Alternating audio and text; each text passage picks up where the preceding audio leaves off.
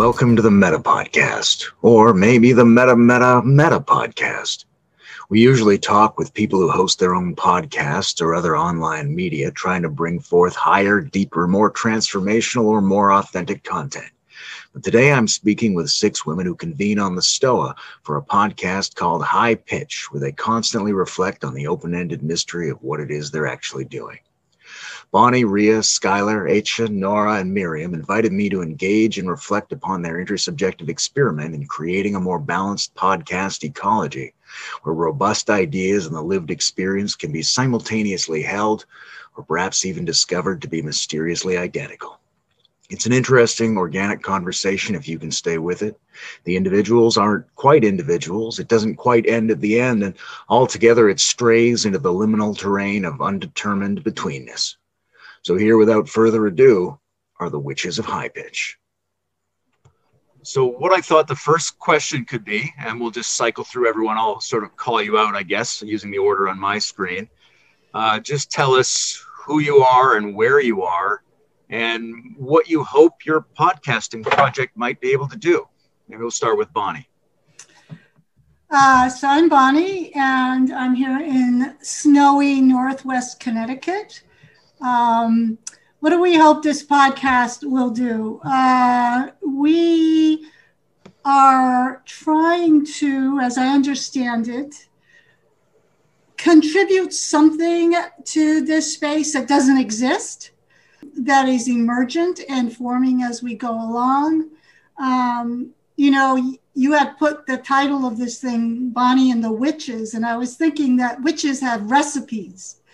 Right? And all these women that I know here, first of all, we've never been in dialogue as a group before. We just started in dialogue in this spectacle, okay? So this is all new for us also, and we decided not to use that energy by getting to know each other. We decided just to show up and get to know each other in this format. But witches have recipes. And I was thinking that there's something about each one of these women that has a recipe for seeing the world in a certain way and acting in the world in a certain way. And that is obvious to me. So instead of saying, I know you have a lot of other podcasts and people can articulate the generator functions or the models they use and can communicate that.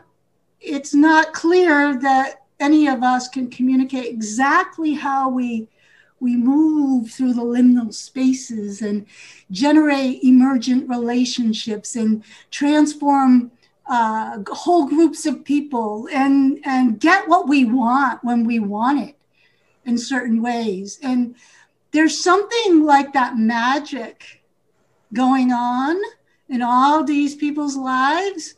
And so I think that and we've been on a few podcasts trying to communicate something of that, but I would say that's kind of like, for me, the pot of gold I'm searching for with this group. What about you, Ria? I'm in Belgium, already dark, too warm for the season. I went out today and it felt like, I could feel the warmth, what we would normally call spring, but it's just mid-December, so bit weird in that way. So I think what I was hoping for today is kind of, okay, let's have a conversation, a dialogue between ourselves where somebody else, somebody outside like you, Layman, could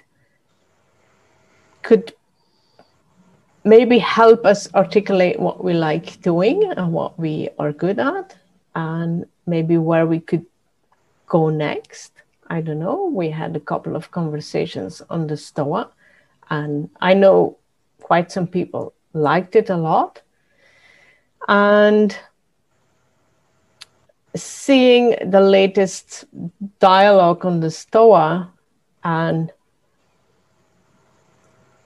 how would I say that? Hoping that at some point there could be a bridge between the sometimes very academic language that is used, and that I'm sometimes like, oh, that goes over my head. But I sense that we're talking about the same thing, that what we are doing, and where can we make that bridge, or who can make that bridge, or that's something that I'm holding. Schuyler? Is that how you pronounce that? No, it's Schuyler. Schuyler. Yeah, that's great. That's been happening my whole life. I feel right at home. Yeah, it's Schuyler or Sky. I'm in Rhinebeck, New York.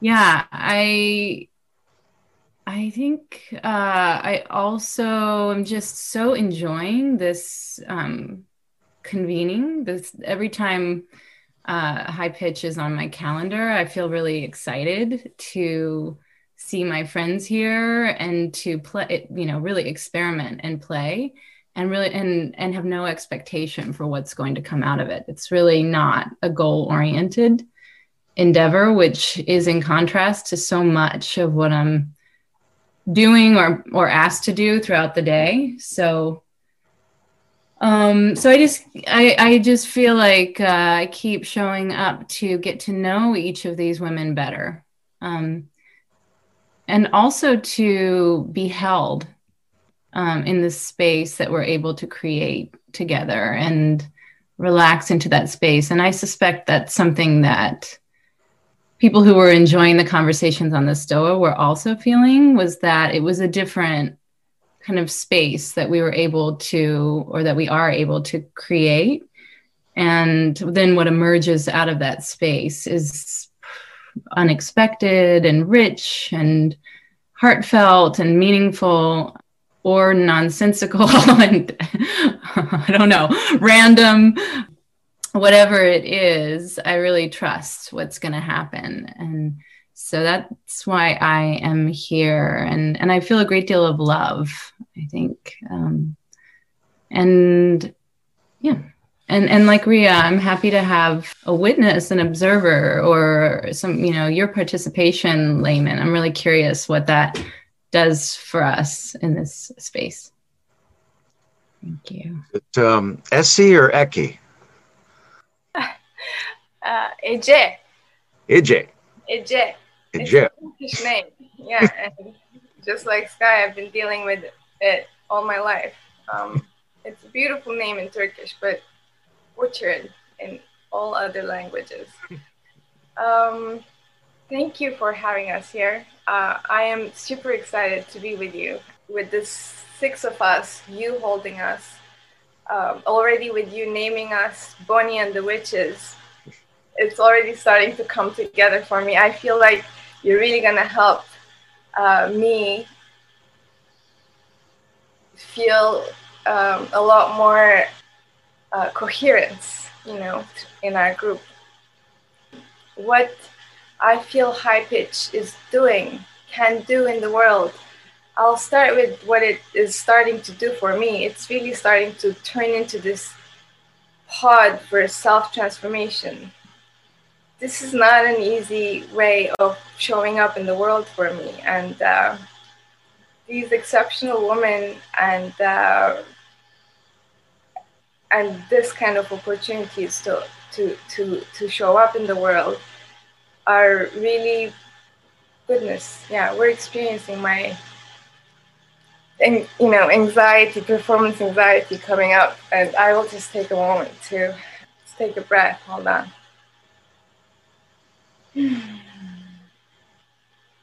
Yeah, this means a lot to me. This is not easy for me to do.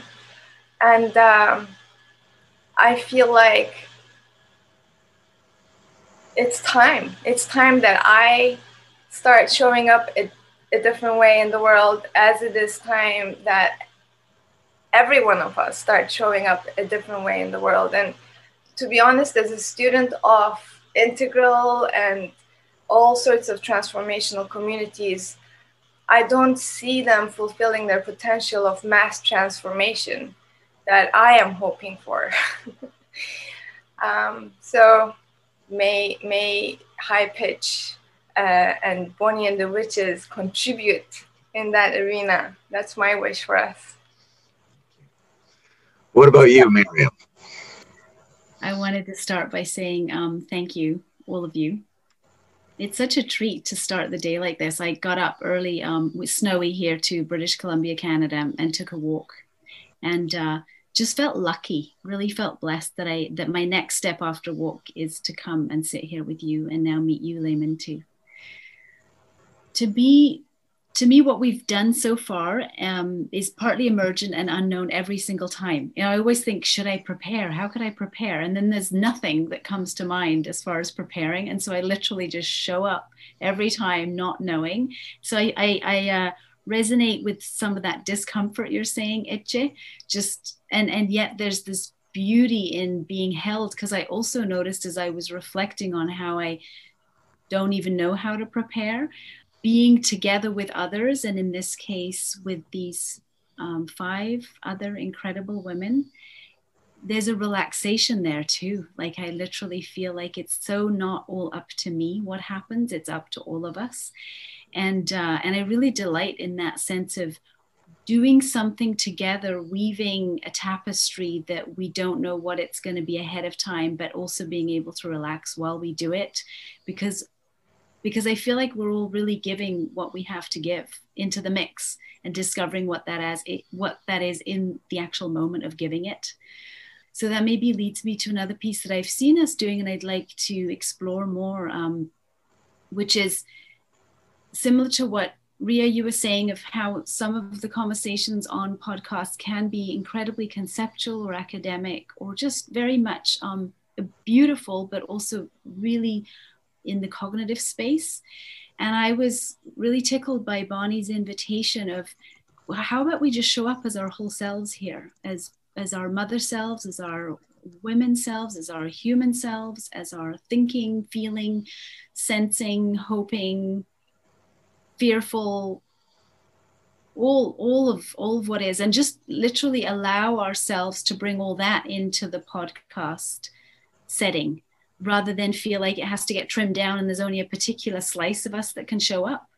So I feel like we've been exploring that. I think there's more that could happen there too. But I've loved what we've managed to just, even just watching someone walking down behind you, Nora, there is just beautiful. I have no idea. Was that a person or a pet?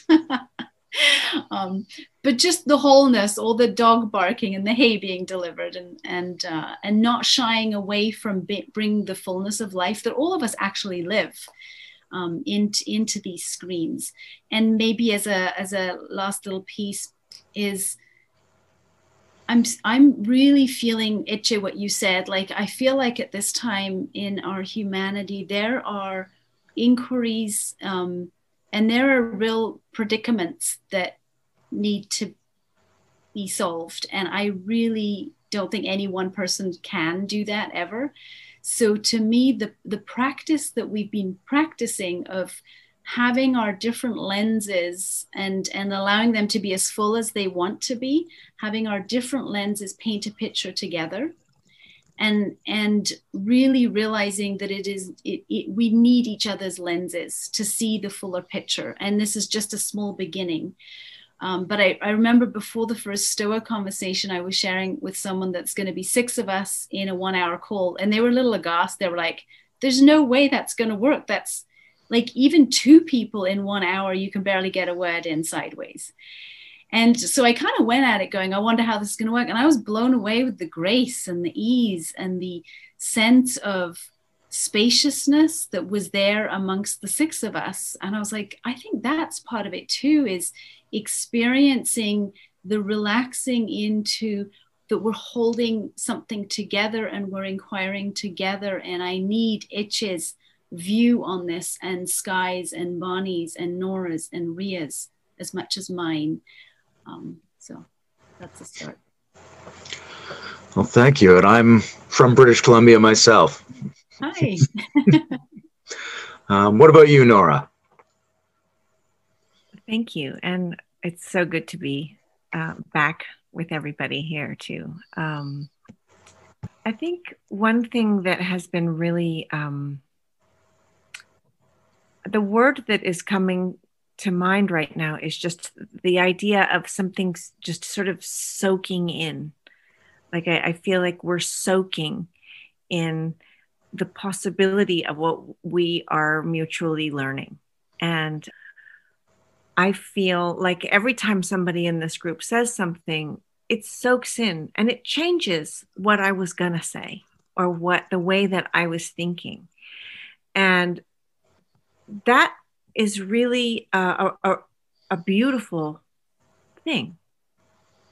It means that I'm not here to deliver a Nora script. I'm actually here to explore with you.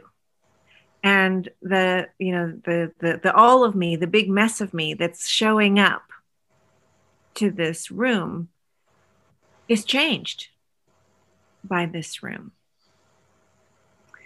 So one of the fascinating things, I think, for me about a lot of the conversations that are going on right now is how scripted they feel. How I feel like, okay, this is this thing, and this is that thing, and this is this thing, and this is this other thing, and yeah. And beautiful, brilliant people, but it just doesn't feel like it's alive. And coming into life in the moment. Which is not to say that in the way that we are being together, we're not bringing the richness and the rigor. There's a lot of rigor in this room of the past, but there's a sense of really tending to what I would call the ecology of the communication. And just recognizing, communication is not what is said. It's what it's possible to say. And so I feel like every time somebody brings something into this space, the possibility of what it's then, what the limits are of what it's possible to say shift in really beautiful ways that I think are important. Because I think so much of the illusion, the dangerous illusion that is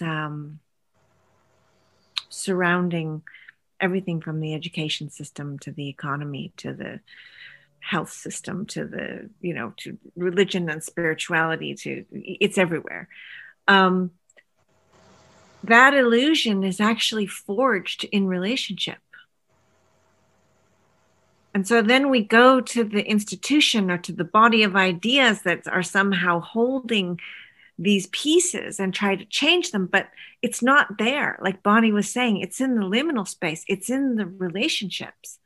So for me, these conversations are really important because it's a new tonality, a new texture, a new rhythm, a new way of soaking in our kind of whatever this is, the music, the communication that we're making together. So, if we change what it's possible to say, we're liable to have some insights that none of us knew we were even looking for. And I think that's really exciting. So I guess there's another piece for me too, which is I don't feel that I have to perform here. I'm not needing to make a soundbite point or produce something that's noteworthy, or it's not really about that. And I I'm really excited by that. And I've noticed a real shift in myself since we've started doing this. And it's a combination of a lot of things. But one of these shifts has been just a new kind of comfort in discussing the things that are there, that are real, that are invisible, and that are especially invisible to the existing culture. And it's important to do that together. Okay. Before my second question, maybe I'll just give a couple observations about what I heard. My first sense is there's a lovely tone and tempo here. It seems very, supportive and maybe clean or something like that. It has a meditative quality to it. I'm hearing a lot of emphasis on being open-ended, a lot of emphasis on bringing in a kind of organic richness that might otherwise fall outside of intellectual discussions, a lot of emphasis on the power of relationships and collectives to produce new insights that might not be available to individuals. And I have a mental image of two sides of the podcasting universe trying to make contact with each other, because it can be a very conceptual medium, but it can also be a very personal medium. And I think those need to cross-pollinate with each other much more richly. So my second question is, I was thinking about, I don't want to get too heavy on the metaphor of the witches, but the notion of stirring a cauldron showed up for me, especially when Nora mentioned soaking, because we're all in this cauldron together at the moment. And how can we stir those flavors around? So I'd love to go through and have each of you tell me what you think the other people's flavors are and what they each bring to this that's unique. Is that a question you feel like you can answer, Bonnie? Yeah, it's interesting because I'm going to put a different spin on it. And first of all, that was a lovely recap. And I think this is all I can think of is this is why we really wanted to do a podcast with you. So brewing, when you asked me that question, what do these women bring? What I'm struck by is really the antithesis of that. And so, for example, both when Miriam and Nora were talking, there's a sense in which we show up and we drop our tools. And I use that phrase because it comes from firefighting, a research on the Man Gulch disaster. And it showed that when they train firefighters, when you first become a firefighter and you're confronted with fire, you want to drop your chainsaw and gas tank, because like gas tank, fire, chainsaw, heavy. And so they drill into you, don't drop those tools. This is the biggest conditioning. But at the Man Gulch disaster, it was like 100-year event. And at those events, you have to drop your tools. And the couple of people who survived it did. They ran away from the fire with only a shovel. They dug in, blah, blah, blah. So this notion of when do we drop our tools? And it seems to me, this brewing, we're all in this predicament. We characterize our times as one of these 100-year events, and instead of doubling down on our tools, everything we've been taught, and of course we all continue to do that work. This is an opportunity for us to come together and drop our tools.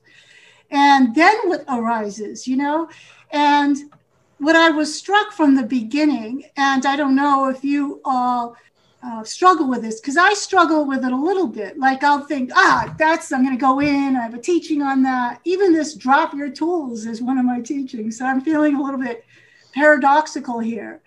And yet everybody has, with a certain amount of grace, and I don't know how much restraint you feel. I know it's difficult work for me. Open themselves to not their prior self, not before they knew how to do what their expertise is, but it's on the other side. It's like something is coming into being on the other side that has a characteristic of both those. So if I would say that we're a bunch of witches that decide not to brew, not to put in the pot what we're really good at. So yeah, I'll use the metaphor that way. Ria, what do you really appreciate about or think that each of these other women contributes, or would you like to invert the metaphor somehow? Yeah, I was thinking about that. Like, should I go and answer the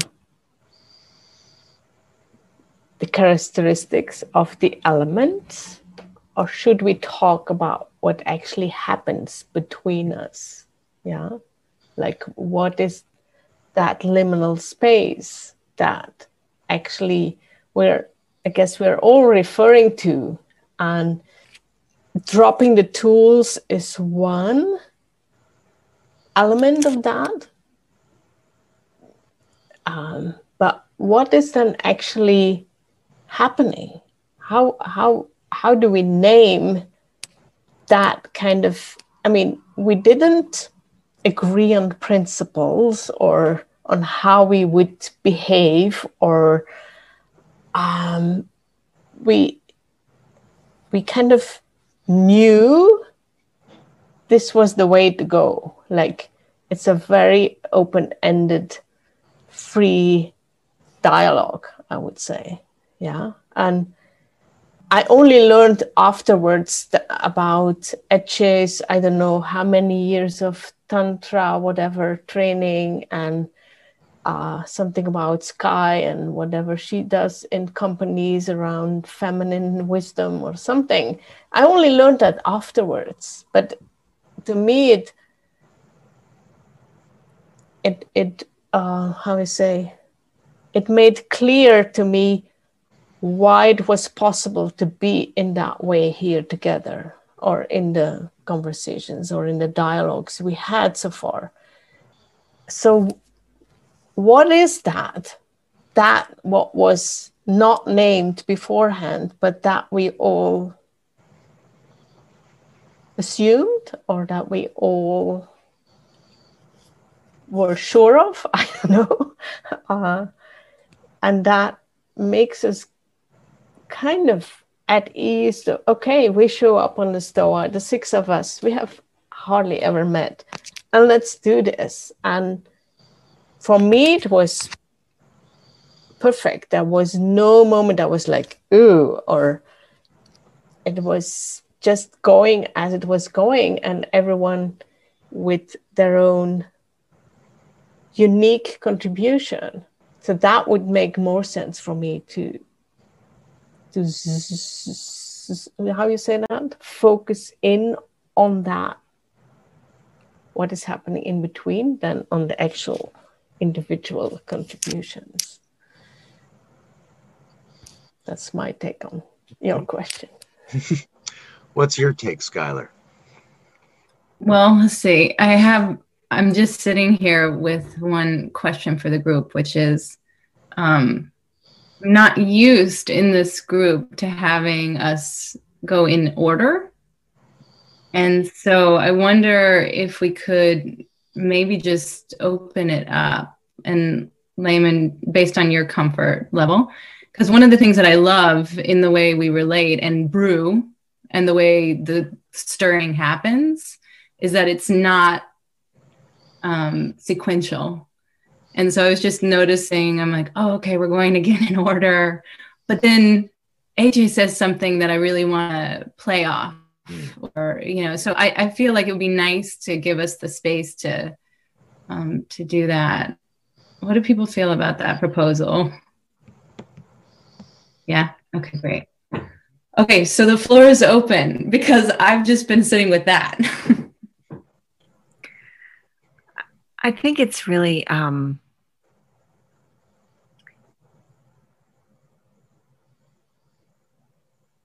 life finds a way, and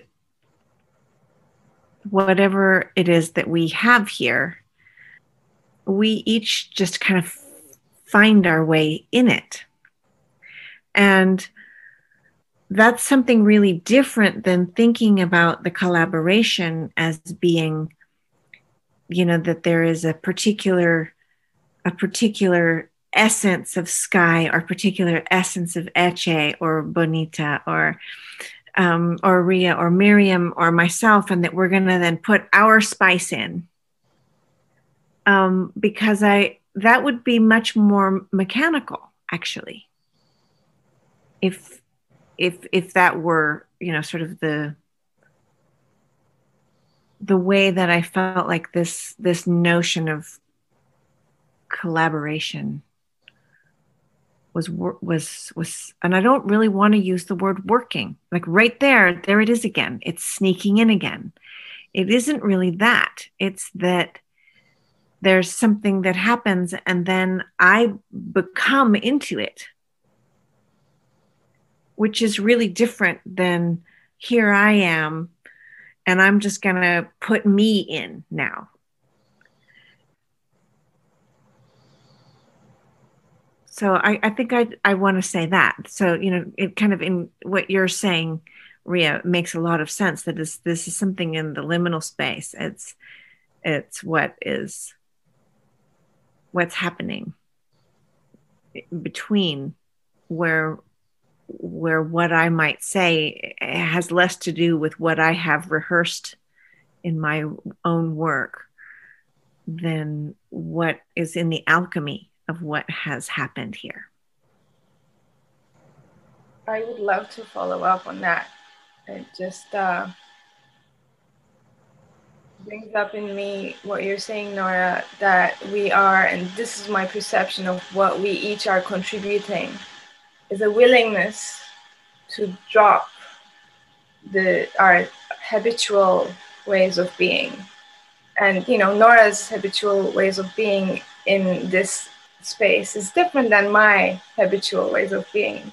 So what she gets to drop versus what I get to drop is very different. And in that space of practice, we get to mingle and create this thing that maybe models this new way of being or willingness that can inspire more people to be in the world.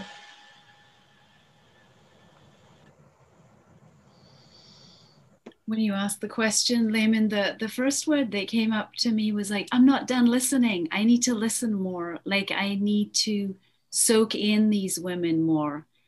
It's too early for me to be able to put words. And as I'm hearing all of you speak, that is even brought more to the fore because I realize there's so much becoming still. So for me to name would feel that I would just be capturing and boxing something that has not had enough time to soak and marinate and become in this kind of field together. So yeah, listening was what I'm still doing. I'm even just looking at the different screens. I feel like I'm soaking in and I'm listening to who is each of us, and not just who is each of us as individuals, but I love this idea of making a soup together or brewing something and having the different spices actually affect each other.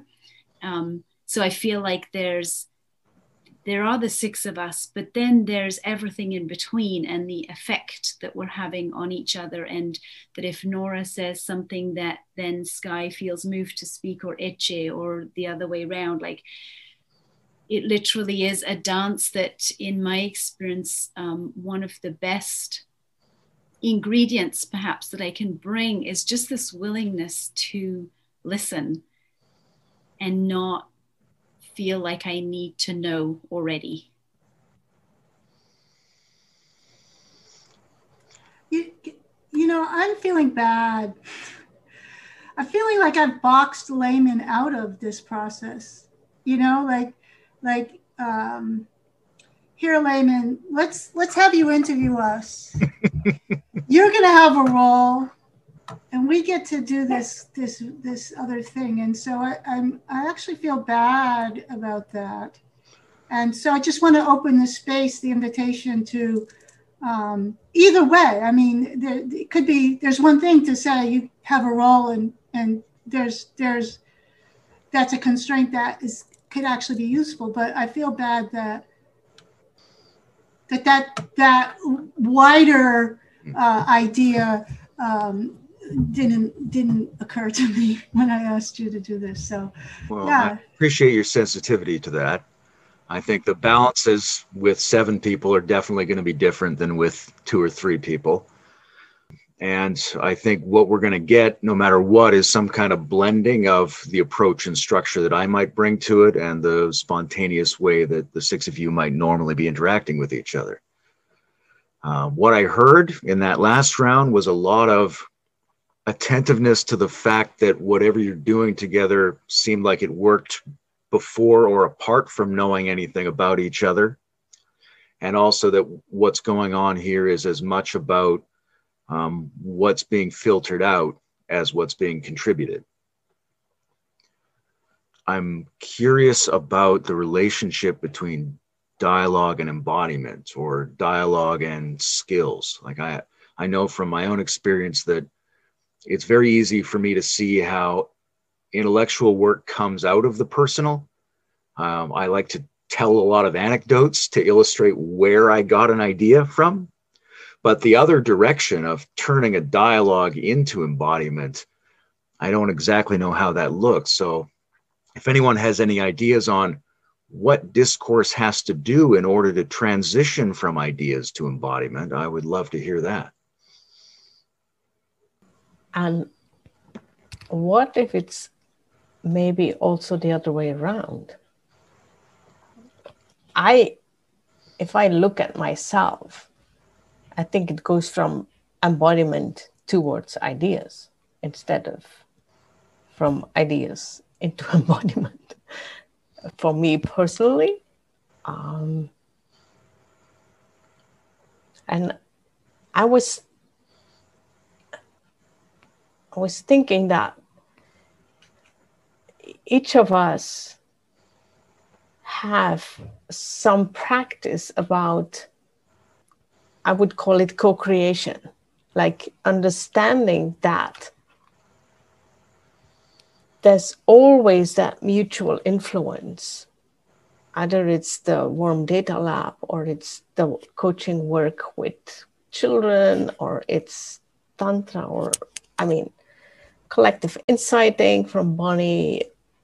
There's, I think for most of us, the split with ideas and embodiment isn't big, or somehow I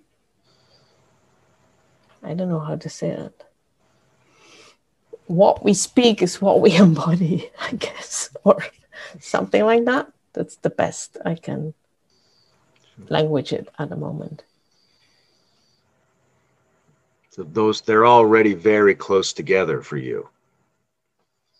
Yeah, and when I listen to many of the voices in the podcasts, like when I hear ideas and it's not embodied, I'm getting like, in my body, it's like, and I would always love to say, like, calm down. That's what happens in me. So give the floor to somebody else. Well, I'll jump in because I like the question. It confused me at first, and then I just realized, my whole practice of embodiment has a lot of conversation in it. Like, that's how I get myself. I find that, and that's also part of why I love this group and container, is that I process in relation. I process in communication with people. And there are some days, I'm embarrassed to admit, but maybe I shouldn't be, where I'm doing so much processing that, and I look back on my day, I realize, well, now that we're remote, I've been on Zoom or on the phone with somebody almost all day long, and multiple conversations with different people bringing different perspectives. And Like I just called Bonnie the other day. I had a big decision to make or was processing something, and I was a little out of my body around it, And so I called a couple of people who I know bring me into a certain type of conversation. And it's, in what the voice, what the body and the voice say. Like I found myself saying different things to Bonnie that I said to the other person. And then, I think it's been fun for me to notice how vital, really rich and deep conversation is to my ability to integrate the lessons that come my way on the daily, whether it's, an argument with a partner or something that's happening with my child. I'll call Ece because she's such a great mom, or like those conversations are the way that I kind of sink into, or the sediment kind of sinks into my embodiment. Sorry. And I'll just add that not every conversation is like that, right? Like I can barely have the surface level conversations anymore. I know who to call and who to be in conversation with, because, there are certain people who will just reinforce my shadow, oh, that's terrible. Oh, I'm so sorry. Oh, you've been dealing with that for so long, or whatever it is. I really value those places and those people with whom I can have conversations that take me to new perspectives on my experience. How much of that is just about who you're in the conversation with, and how much of it is a kind of specific procedural or processual dimension of the conversation structure itself, whether or not that's conscious in our minds? I love that. I think it's a little bit of both. I notice that the people that I can have those conversations with, many of them I know through communities that are fluent in certain communication practices. Like I know that we've both studied with a certain teacher, or we've both, gone through a certain training. And so those are sort of in the background, those principles or rules or agreements. So that's present, I think. I mean, from my perspective, that's present, but it's also, sometimes it's like the woman at the grocery store, or, when my grandfather was alive, a farmer, and he wasn't studying collective presencing or authentic communication or anything like that, but he was very embodied and communicated in a way that, we had our own rhythm. I think it's a really good question, though, because to me, the question's turned into, what is the power of words and ideas to transmit an embodied experience? So, and I think this is a very interesting question if you teach this stuff, because there's sometimes where the right word in the right moment, or reflecting back sometimes a word that people used, is very powerful. It's an idea that then, reverse engineers the body, let's say, from embodied to ideas. Like when Nora said, there's an opening and I become into it. That was extremely powerful phrasing. And then somebody else will make it a word, or becoming into it, one of these like conjunction words. And then it gets taken up by people who, I think they get a little peak when Nora says it. They know it's landed somewhere, but then it takes on energy of its own, and it becomes Heideggerian or whatever, it becomes this whole other thing that can happen. But I think this whole other thing that happens, even though it's disembodied, is actually comes from the energy that the word puts in the body in the first place. So I think that, so if we take Ken Wilber, you know, he wrote a lot of words, and people had, it was psychoactive. A lot of words are psychoactive, could be Rumi even, you know, but we're talking about highly conceptual territory.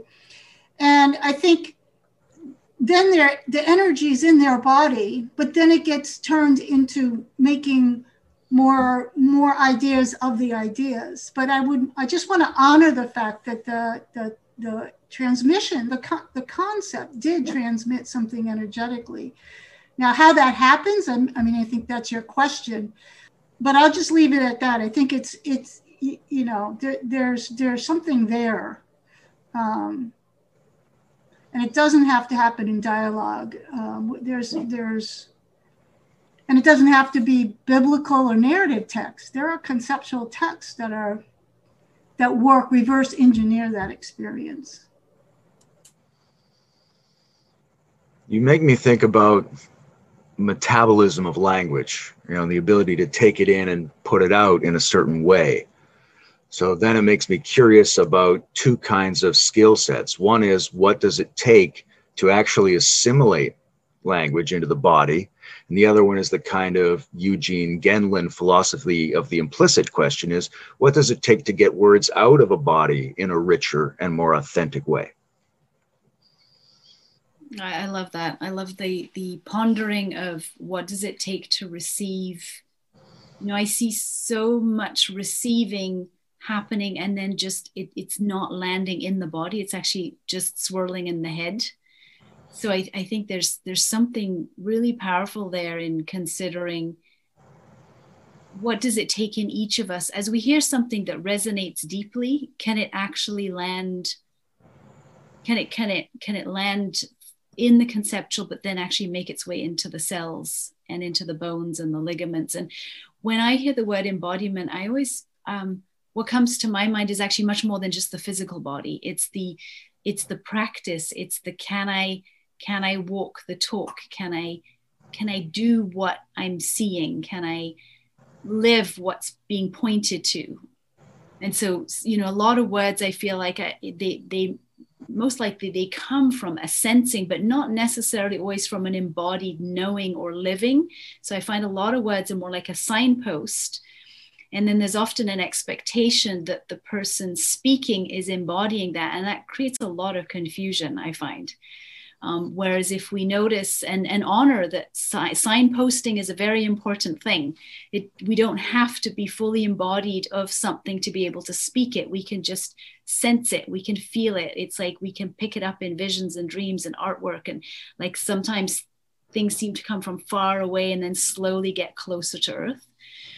But I am very curious, and I think the relevance for me about how we use our words, and I do think at this time in history, I feel there is such a strong need for the conceptual to ground and to be lived and to make a difference here on earth in actual relationships with those around us. I guess that's where I feel a certain urgency. It's like, yes, we can have beautiful conversations and dialogues and weave wonderful worlds, but where it will really start making a difference is when it lands in the embodied, which again, I'm saying is beyond the physical body, is in the lived experience of how we show up day in, day out. I want to follow up on that.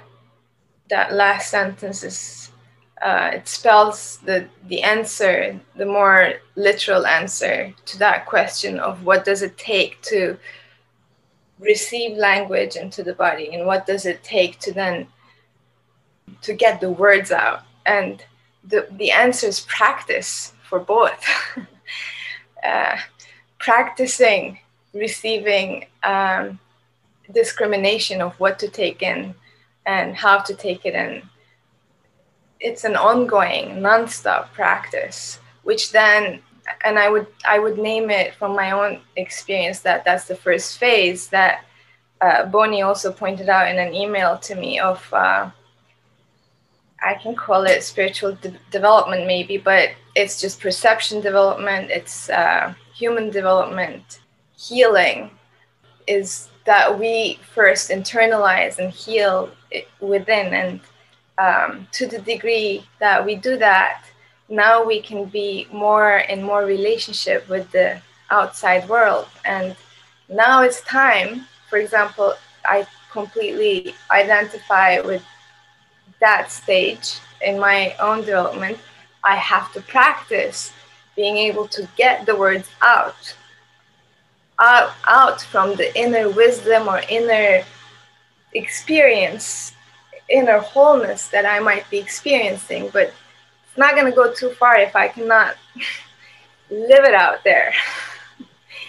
And that is exactly the gesture that we need at the collective level for the healing that we're seeking in the world as well. Yeah, what a beautiful, beautiful question. Thank you for asking it.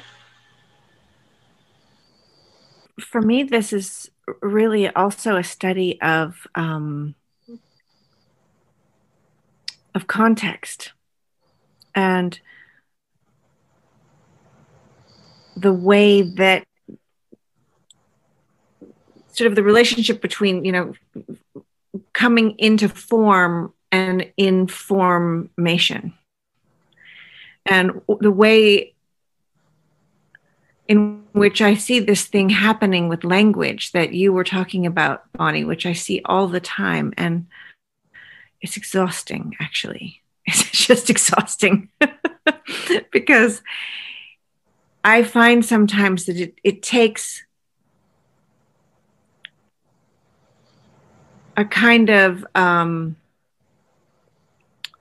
you know, you have to pay attention. It's a kind of attention that is a body attention, it's a mind attention, it's a attention to the culture, attention to the incoming pressures and inputs from all directions that are producing all kinds of pathways for what might be said or what might be heard.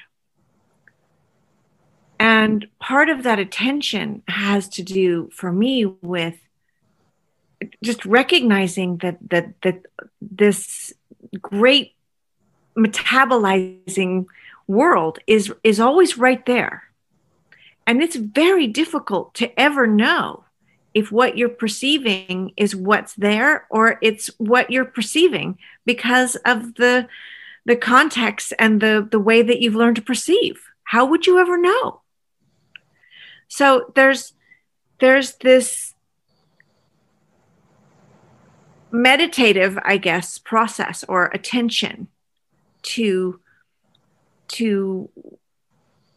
for me, this is I think part of my addressing the urgency of the time that we're in is addressing the way in which all these other pushings and pressures and patterns are seducing our communication into perpetuating existing communication. So it just keeps going. So to kind of like, I mean, I feel like I'm, you know, scraping away the mud and finding a little spot and opening it up ever so carefully and, you know, tasting it a little bit and what's in there. And then to find a little place where there's a new way to communicate something that is just on the other side of that membrane is, I mean, for me, that's how you get out of the matrix, is with the different communication process, a different way of perceiving of being in relationship. But then you say this thing or it comes into words and in just a minute, it gets kind of absorbed back in. So it's a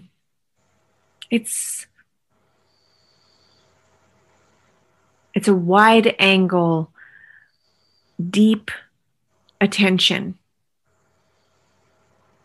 for me. That's my experience of it. And it's absolutely in the body because the intellect is just, let's don't make a lot of separation there too. I don't really know how you have an idea that isn't embodied, by the way. It just might be a kind of an uncomfortable chair, you know, it's like not a good embodiment. Maybe it doesn't open to more vitalizing, but still I think some really mechanistic ideas are living in our bodies. And so, you know, kind of finding a way to begin to recognize where resistances are coming from. And this is why I was saying there's something invisible happening here. And that there's, I guess, a shared sense maybe of that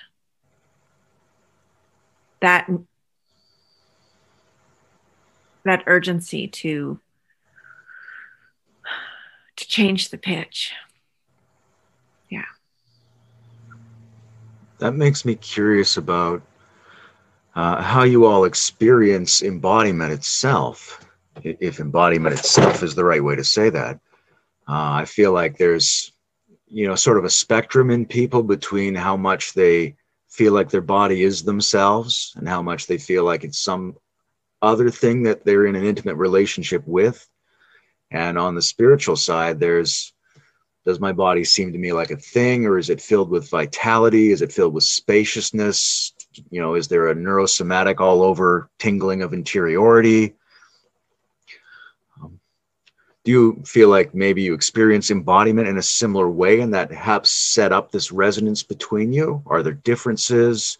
Are there significant differences maybe between the way that you all are experiencing embodiment and the way you suppose many other people might be experiencing their bodies?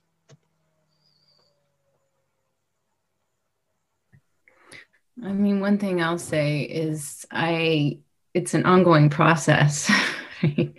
I am continually fascinated by the process of coming deeper into my body and how that happens over time. Also, you know, aging, for example, and how the different chapters of my life in this time and in this body, you know, being a woman, for example, and also a mother, so having given birth, like there were different, there have been so many experiences that have opened doors into more deeper embodiment. And it happens daily. And there are days when I'm less embodied, as I would perceive it. And maybe that's part of what you're asking is, how do you perceive it? I guess what I want to express, I know everybody has a lot to say on the matter, but just to start, I would say there's a humility. It was a humility, and now it's just this fascination where, I mean, at the beginning of this pandemic, for example, I moved out of the city. So like within a couple of days, I was uprooted from my 20 years in New York City and landed on this farm. And I realized that I wasn't home. I wasn't in the base. You know, I didn't have ground.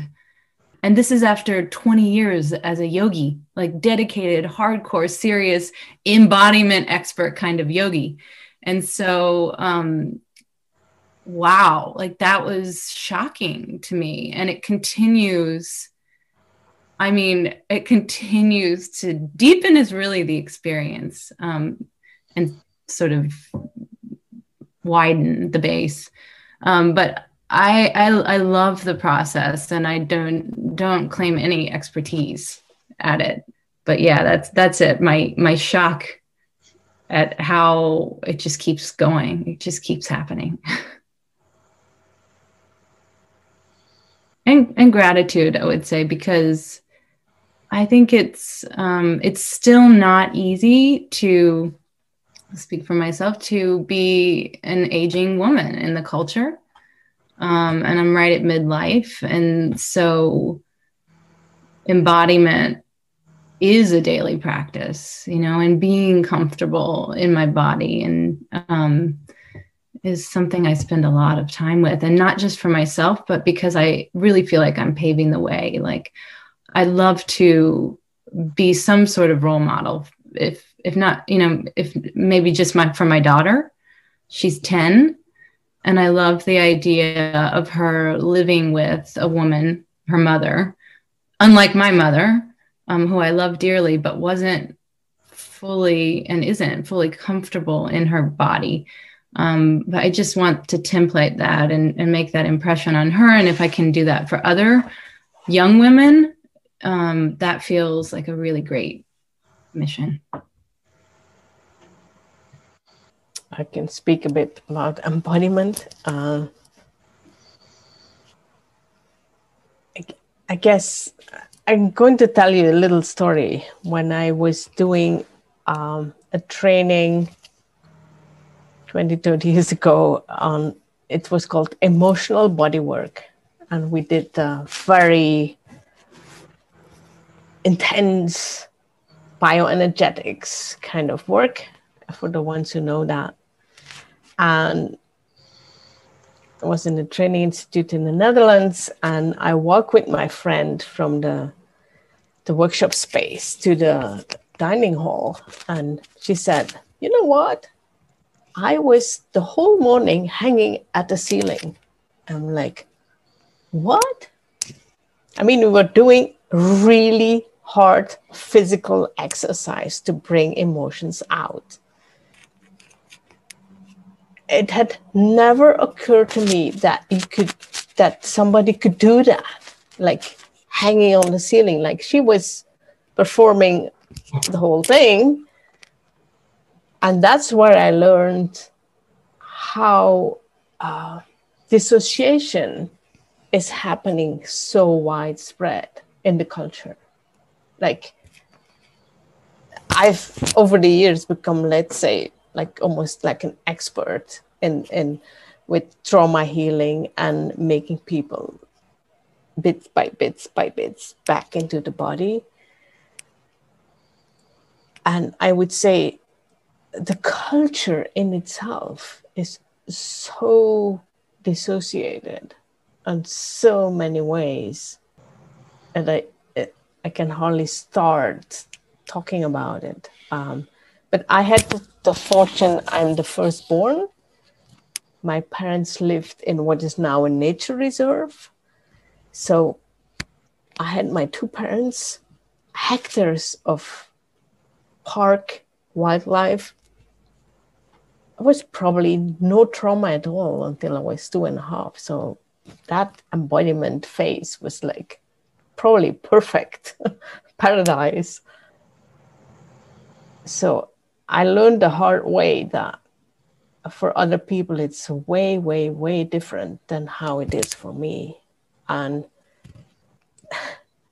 another little story, when I was 18 or 19, studying for an exam, and I said like, oh, I will study the whole night because I'm not ready. By 12 o'clock, I'm totally exhausted. I fall asleep. I just can't dissociate myself from the body in that way. I fall asleep and I go to bed because I can't study anymore. So that's a whole other, I guess, different than for many people. Just a couple of stories around embodiment, basically.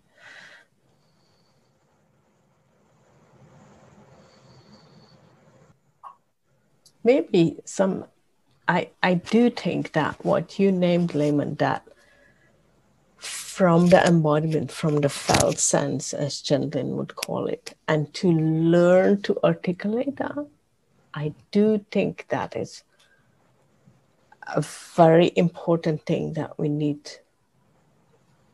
to learn, to spread, to help each other doing, because there's so much knowing from there that's different than the, let's say, the mental cognitive knowing. And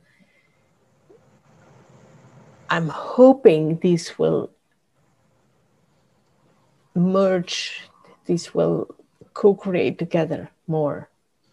I don't know how exactly, but that's something that needs to happen, I think. Were you going to say something a moment ago, Miriam? I was, and then I was wondering if I was still going to say it. But with your extra invitation, I was looking at us here and considering your question, and I was looking at us all as if we're all instruments around this question of embodiment. And you opened up so many areas there that we could speak about. So I would love to hold all of them, but I won't. So I'll just start with one little moment.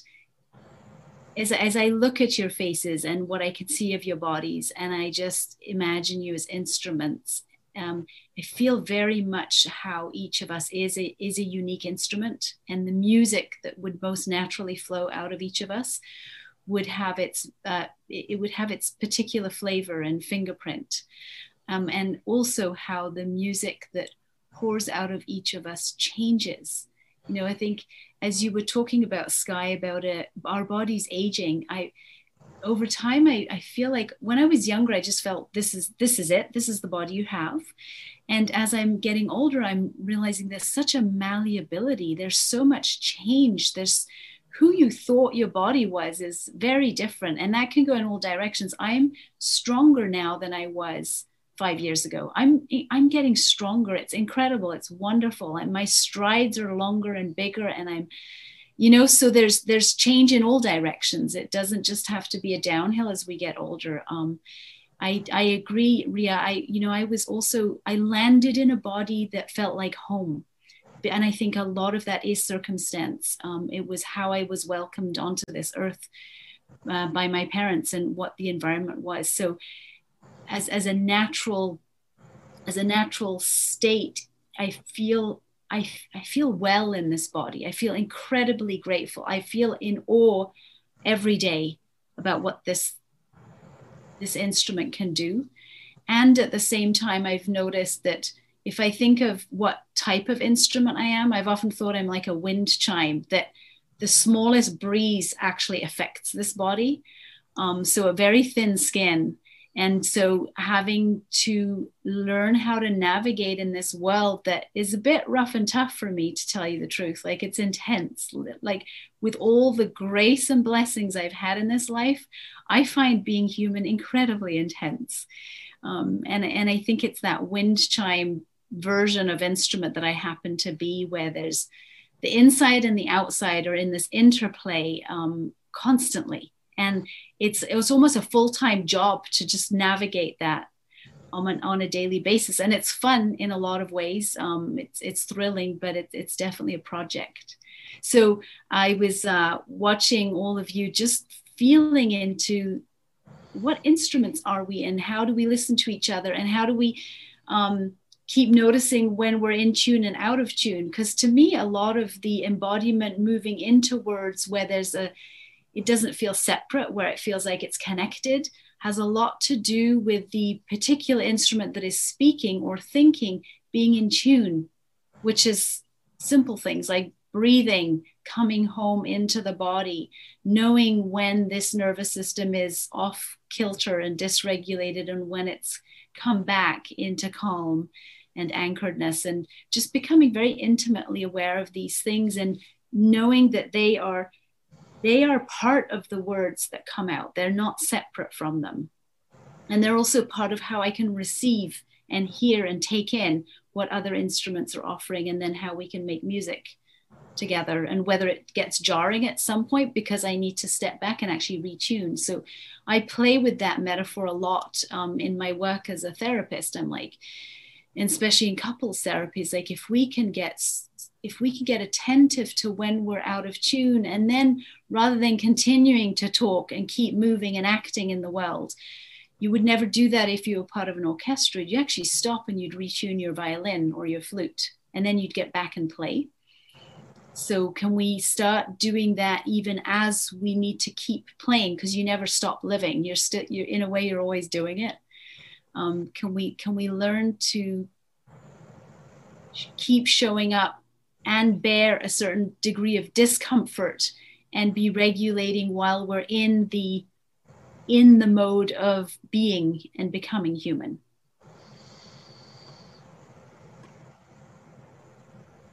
In the fire is what came up for me.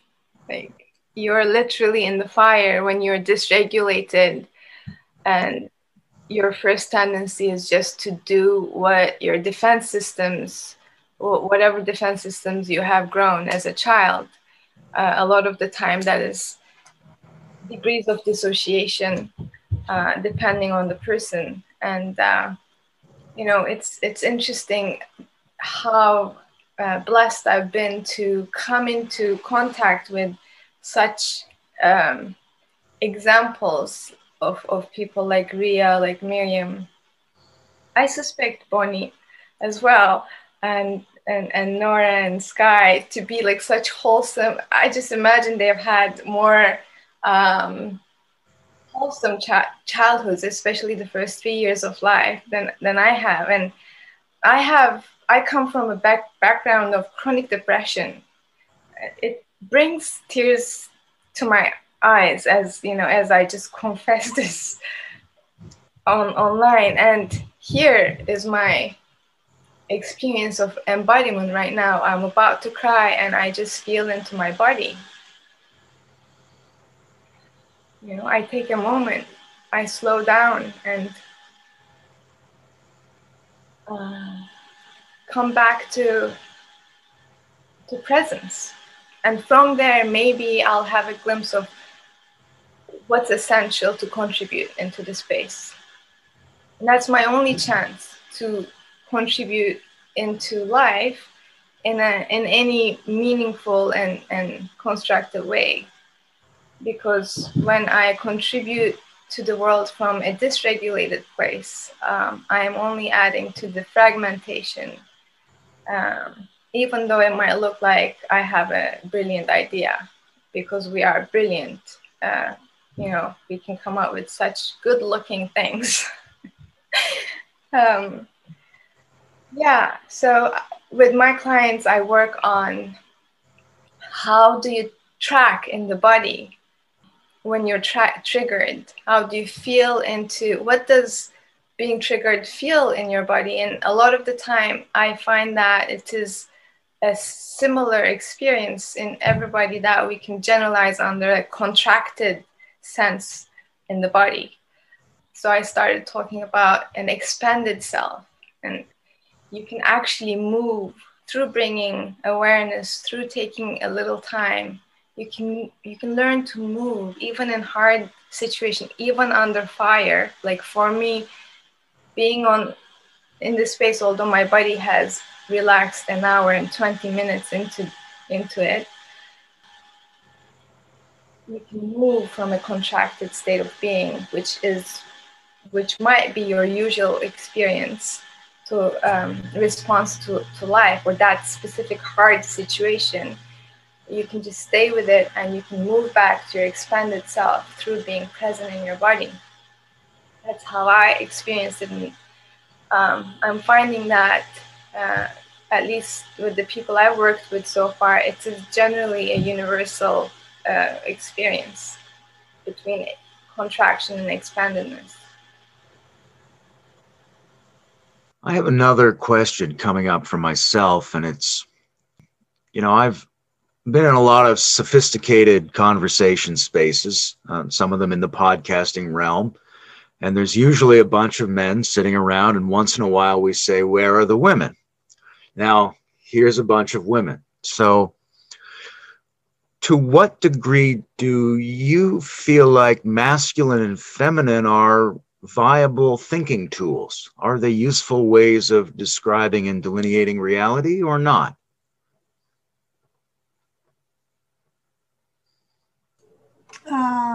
I'll take a stab at that because I know it's a trap. I want to get in there and have the bear trap go on me and not my friends here. So when you say where are all the men or where are all the women, that's not masculine and feminine. That's where are male bodies and female bodies. So I just want to say there's kind of two questions in there. What I want to say, I don't want to say all the things that have been said before, what I can add is that I think there's a confusion. So that, for example, there's a way in which a female, let's just say, use these stereotypes, can be very disembodied and conceptual, but their experience is being embodied because they're emoting, or they're telling stories, or they're yelling, or they're whatever, because the words are emotional and narrative in language. This has been taken to be an embodied state when it's not. It's just disembodied but not conceptual. So it's very important. And conversely, in some of the podcasts you have on, I was watching Sean Hargan's this morning on meta models. But when he talks about it, he talks about his experience and what happened to him and what this profound insight was and what he hopes it does in the world. It's so highly conceptual. And you even asked him, why is this not just for people with beards, you know? But you always get the sense that he's creating high art from a place of embodiment, you know? So we don't want to confuse the conceptual and narrative emotional with whether you're embodied or not. And so for some podcasts, it's just highly conceptual, and that's just not a game some people don't play, men and women.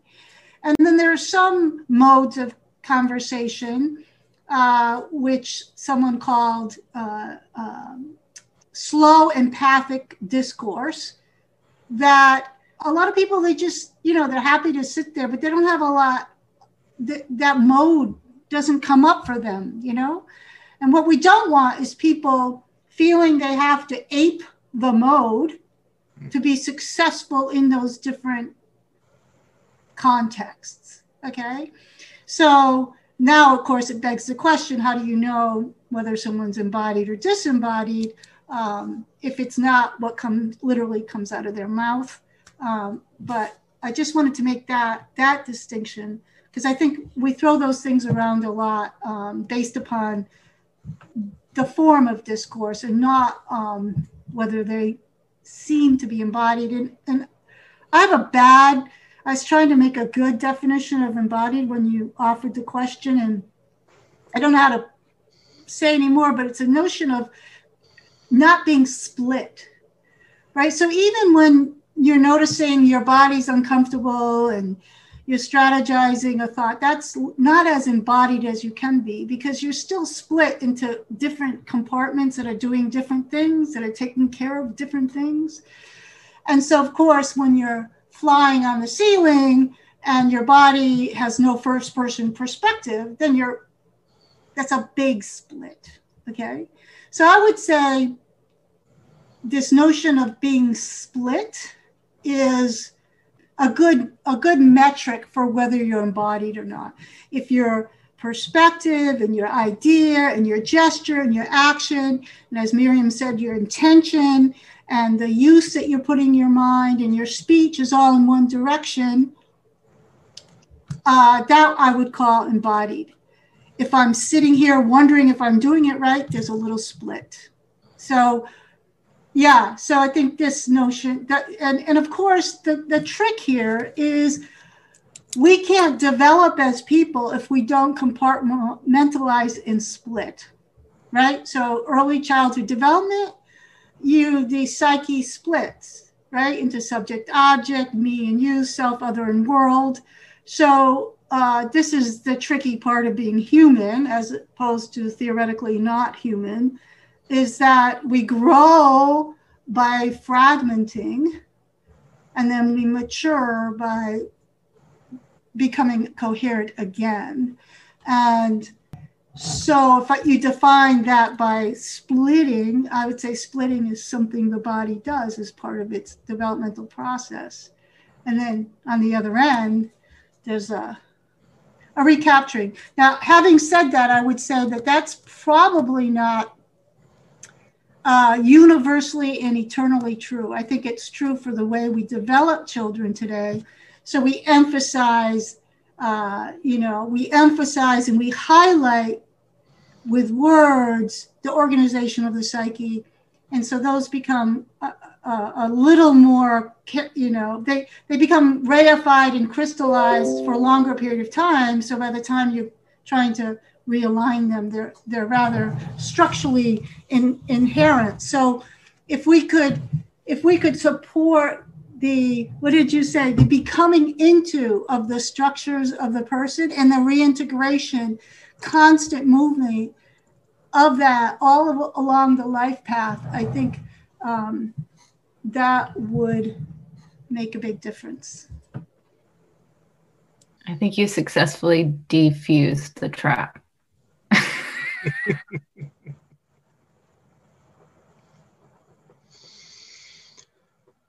Yeah, I appreciate the distinction between stereotypical masculine and feminine modes of disembodied communication and, the unified or more unified condition of embodiment.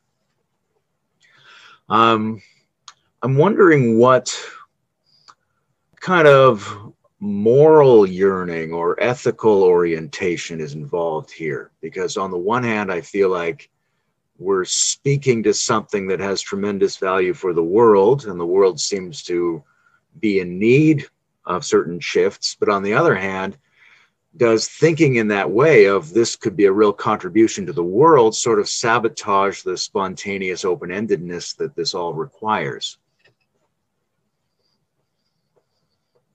Should this be ethically framed or not? I guess the question are we just describing something, or are we prescribing? Are we up here saying, look, if you all could talk like this and do this crazy thing we're doing, then the world would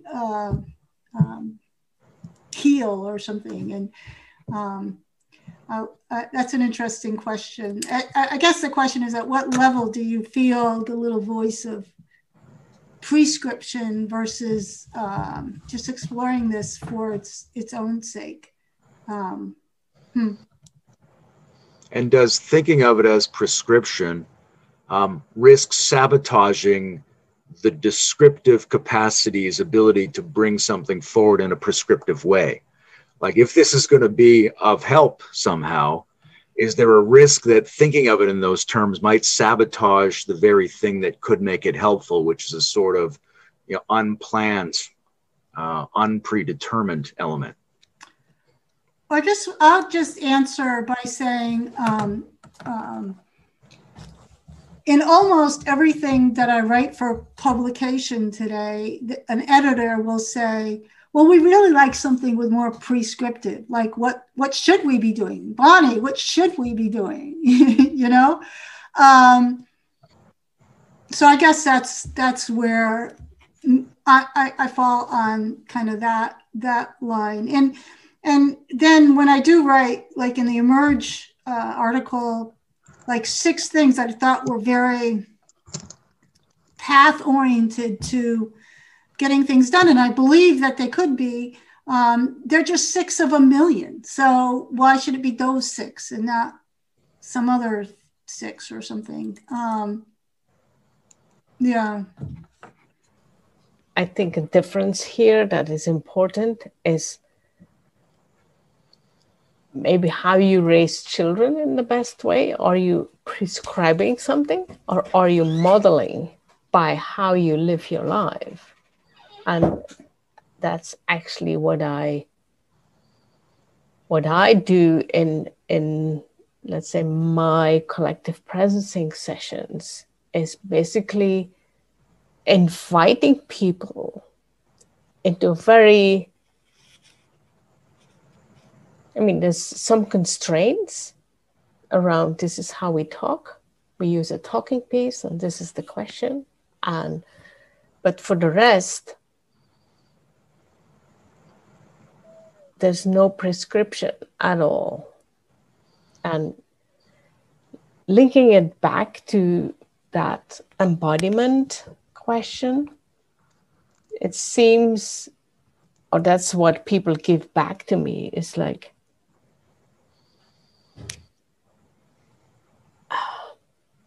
maybe not how I'm talking from, but if I frame a conversation and a dialogue from a place where I'm, let's say, embodied, centered, grounded, it seems to invite people into that. There's a word that's called entrainment. Do you entrain people into that? But I'm very like prescription, modeling, give examples, but I think the where the world is going, we don't have a clue where the world is going. That's how I see it. And I can only model what I think might be helpful. I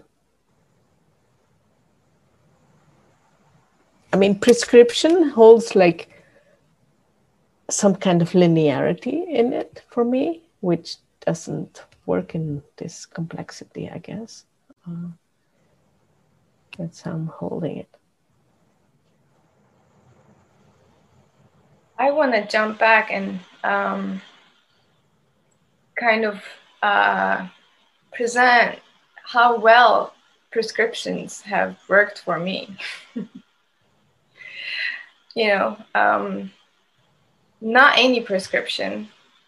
Maybe we can argue that I've already had from childhood a level of intelligence, curiosity, openness, something that allowed discernment in how I received the prescription and how I applied it.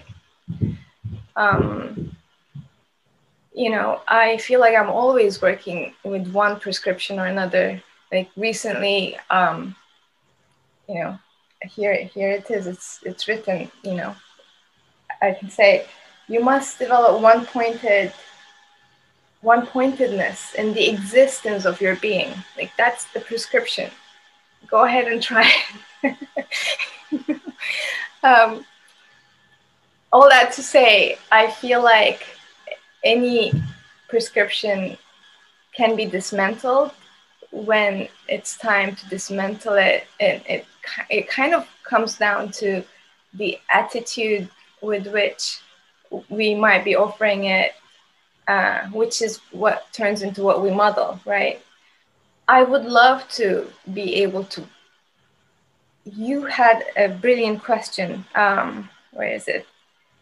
What can we take as a given? Is there anything we can take as a given? You asked with your conversation with Daniel Thorson without naming it. And that really seems to be the question that's most alive for me. Can we point to things without boxing them, but can those things allow the expansion of our being and of our acting in the world? I don't know if that made any sense, but there it is. I don't know if it did either, but it was great. I have something that interests me is resistances that might be in us to this sort of phenomenon and engagement. So I'm curious, you know, from each of you, what resistance you might initially have felt to getting involved in this project. You know, maybe what you felt was at risk in doing it, and where you are now. Like, what do you think's holding you back from going a little further down this road? First of all, I don't remember ever being really, you know, terribly concerned about it, because it just looked like it was going to be delicious and enjoyable. So I was of course curious, and more than anything curious as to what would happen. And so the first time we spoke, there was a little bit of this we kind of bumped our way in. And there was a little bit more like, well, this is where I'm coming from going on. But somehow the second time, we just didn't even start there at all. And so I think for me, I have been really craving the possibility to explore in this way without the rhythms and the tonalities of the academic debate, without the morality of a lot of the spiritual discourse, without diving into, and this is going to kind of touch into your prescriptive question, which I think is an important question. I feel like there's too much to do to tend to the shifting world that we're in right now to start off with an agenda. So I'm on the opposite side of the spectrum there from Ece, where I really I see where those prescriptions really help, and I also am in my own work right now, just like ready to let go, and allow the possibility of a different kind of integrity to come forth. And that's not an integrity to be coherent with who I used to be, or to be coherent with a set of rights and wrongs or ideas of right and wrong, but to be in spontaneous attention to what's happening around me and within the conversations that we're having. And to actually have no idea what the right thing to do is, but to pay attention and show up.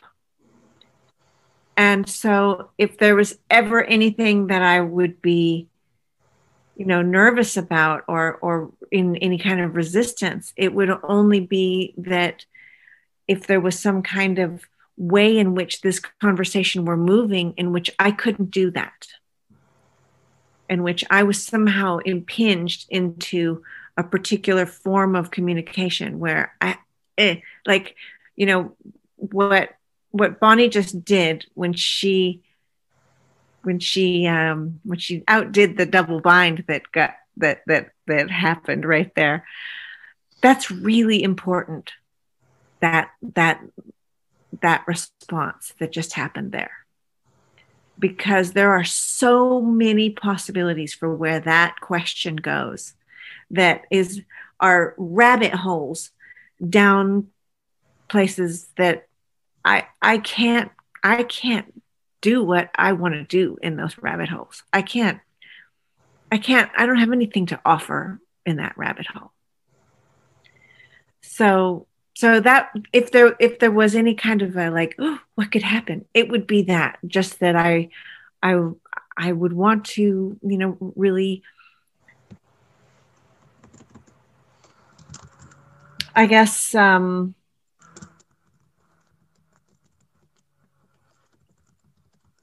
I don't want to slouch into this, right? This is, I want to walk on the high wire with you. So I appreciate that. Oh my God. Yes. Oh, I love that answer, Nora. I love that.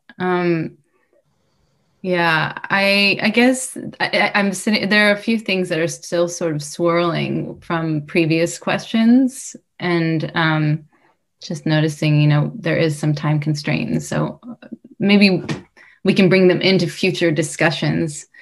But there is something happening. I love to watch the culture. I mean, I used to be a trend spotter and futurist professionally, so I'm very aware of where the movements and the culture are happening. And there does seem to be in the field a performance of a lot of the things that we're talking about. And I think maybe for me, more in the spiritual community, not to bring it back to that word, but yeah, I think it's not, I had no resistance to coming into the conversation. Zero. It seemed like a lot of fun, and it has been. I do feel there's some commitment I have to, well, where should I go? I guess I'll just say that, yeah, I have nothing else to say. I loved what Nora had to say. Here, there is something, I just don't have the words for it. Maybe you can help me. I do, because I'm still working sometimes in environments like, let's say, the corporate environment, because it's an easy thing to imagine.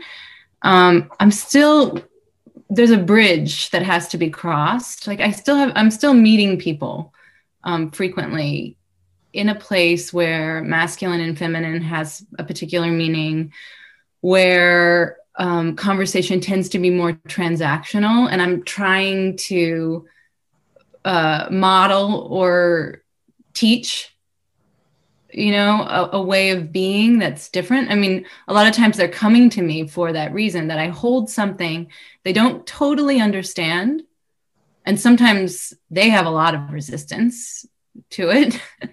Some people in the group will have resistance, some are open, some are curious.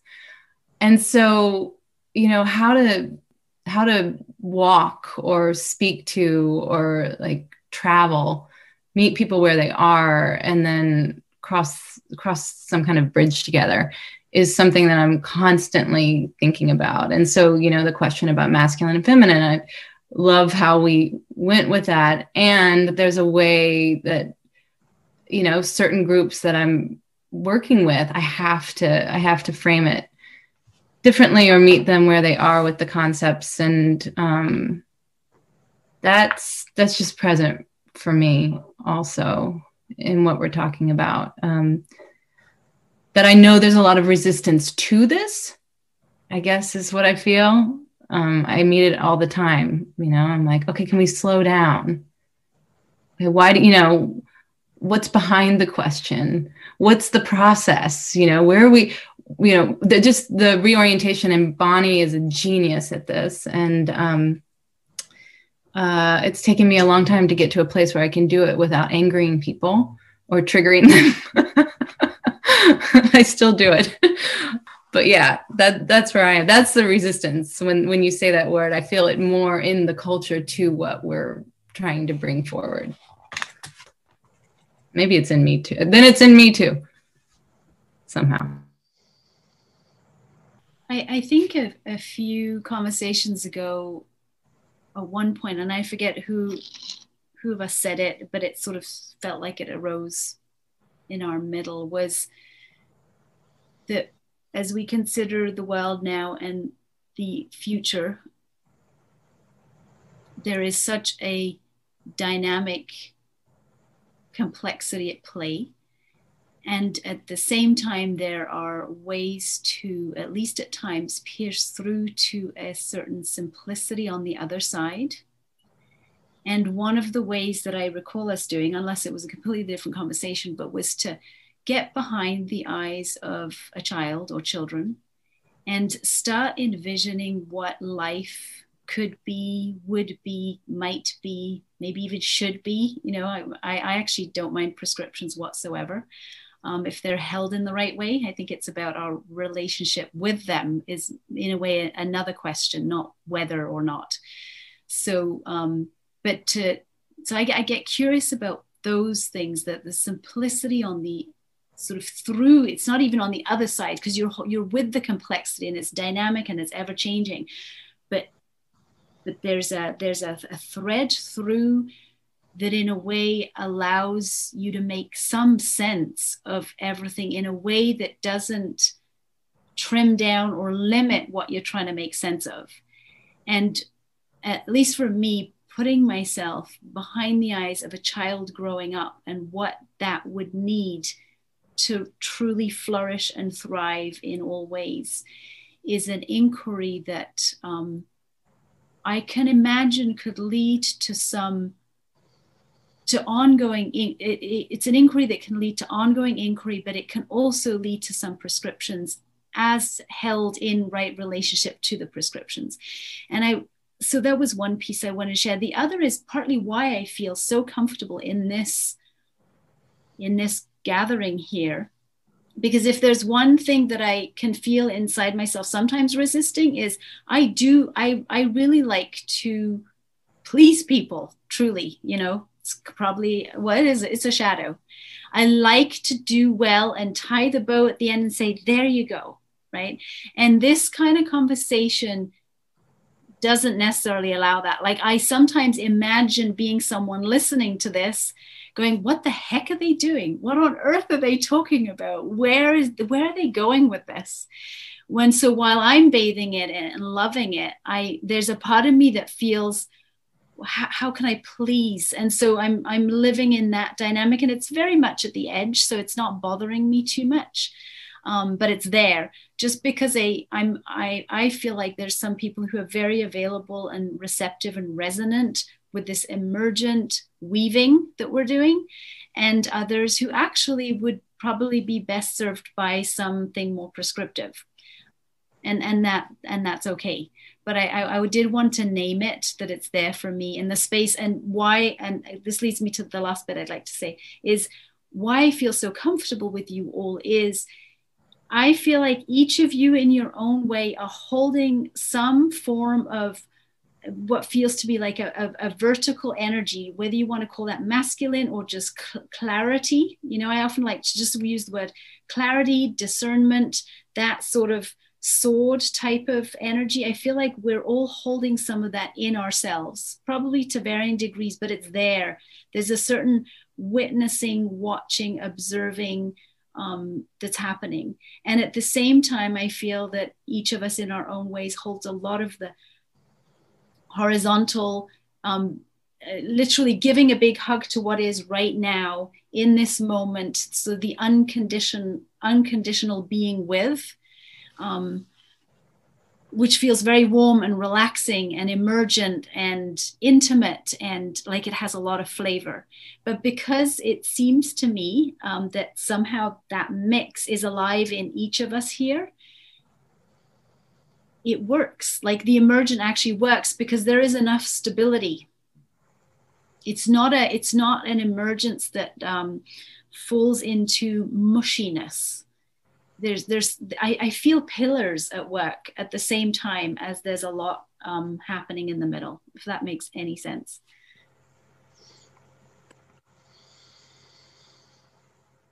I appreciate that, because I think there's a lot of ways for something like this to go wrong or to not quite realize its potential if the people involved don't have the right kinds of balances inside themselves. We're getting close to what's going to be the end, but I don't want to let that concept constrain us. If there's anything lingering that anybody wants to add, I guess now's a good time. I have a confession. Go ahead, Bonnie. So when we were thinking of doing this podcast, it had a few different permutations, and then it became us. One of the ways I talked about it was what would it be like for every conversation to build a new skill? We didn't have a discussion about that. We were just I was just putting different ideas in the space.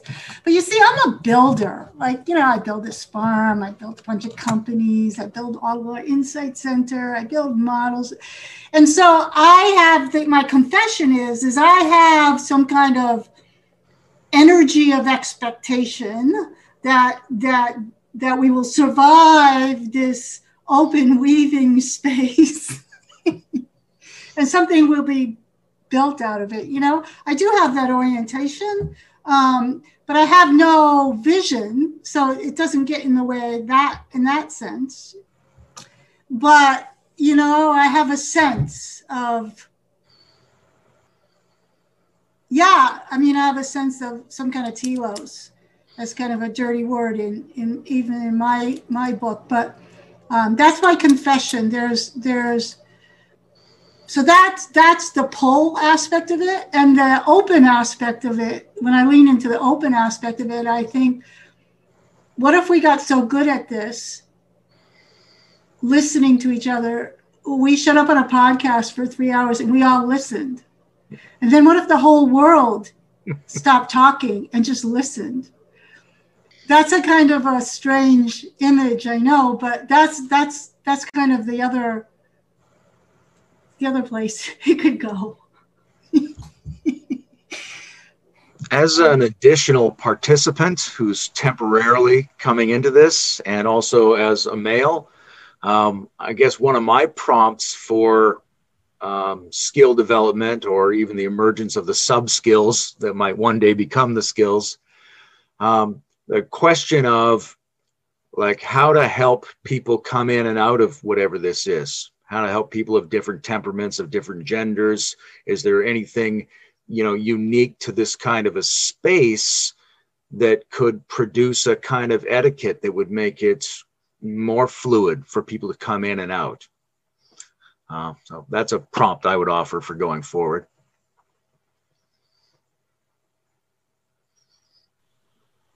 I know that in Ria's work, she teaches collective presencing to my cohort, and she's had to do it online this year. But the last time we were together, you could see that. You could see people drop in to this kind of open dialogue, and then you see the people can't make it in.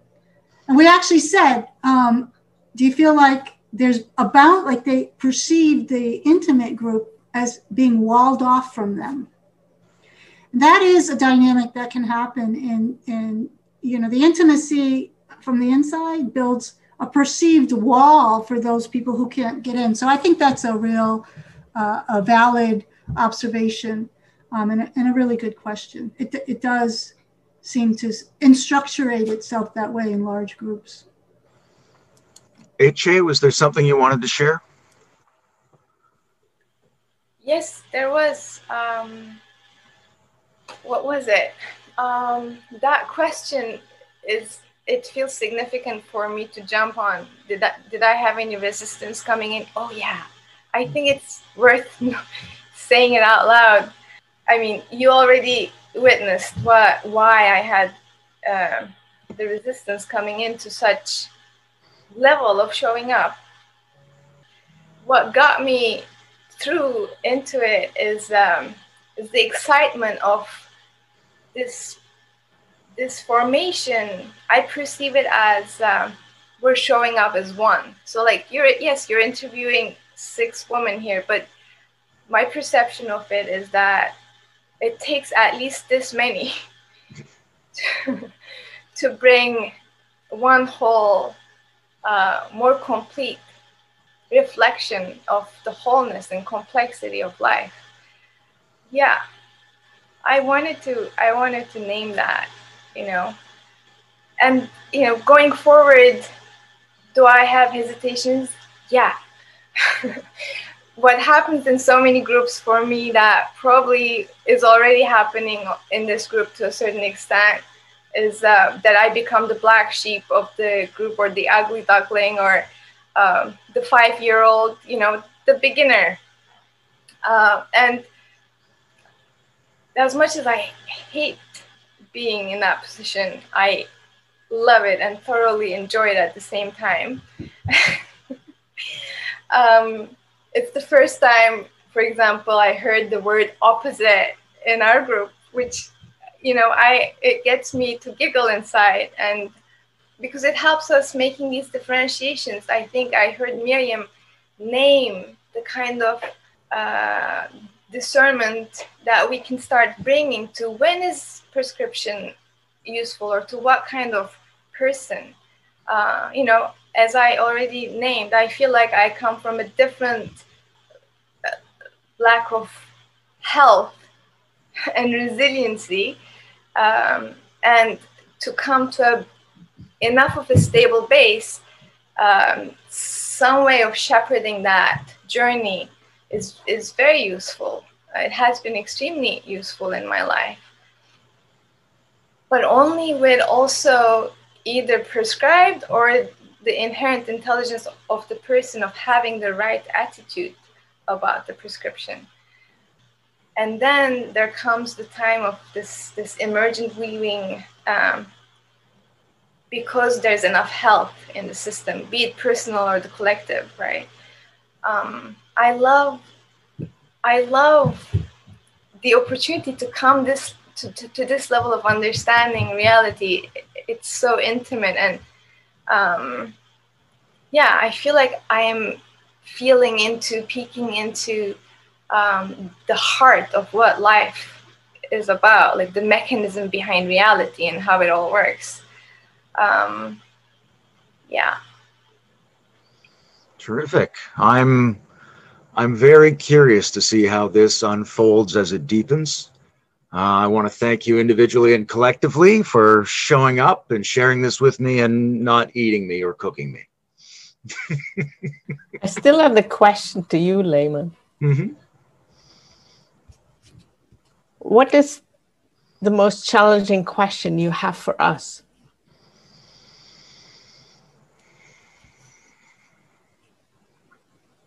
If you want to answer that.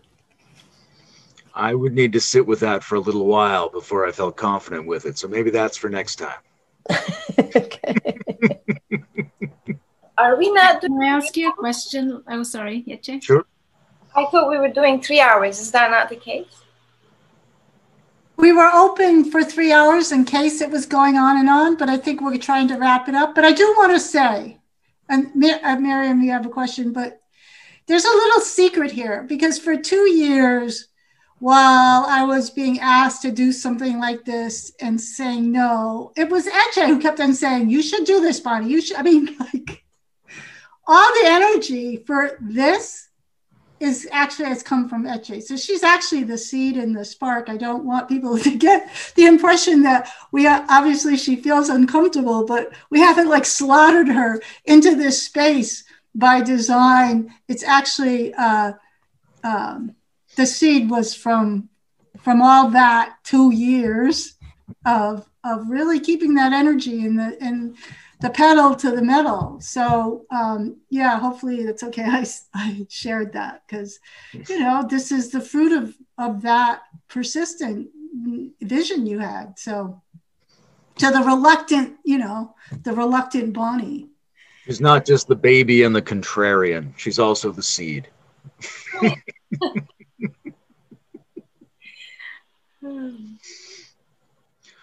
Yes, I would be happy to do this for 3 hours. I'd be happy to do it again sometime, but let's wrap it up for now and let everyone have their day. Can I just ask you, Layman, before we end, I'm just really curious what your experience was in how comfortable was this, how uncomfortable, how odd, how familiar, anything. Like, I really, in a way, want to bring you in as a participant here. It was fairly comfortable. I felt like listening to the pauses between each of your words allowed me to tune into the shared silence and get a feeling for each of you, because I felt like that's what I needed to do. I would have liked to have watched all of you while one of you was talking, but I feel like I have to get to know you in my mind, or whatever this is, a little better. I think I'm reasonably good at being in these spaces. And there was a journey of shifts in my bodily sensation. At first I was maybe a little nervous and a little relaxed, and then I was a little tingly. And then at one point, it was like a torus shaped inner pressure, so that I was struggling to even be aware of what was going on for a little while. And then it all sort of trickled back together after that. And I felt like, actually, when Ece was talking last, my heart released a little bit. And so I think these are stages of becoming familiar, getting relaxed in this space. So it wasn't too difficult, but also it's a journey. Thank you.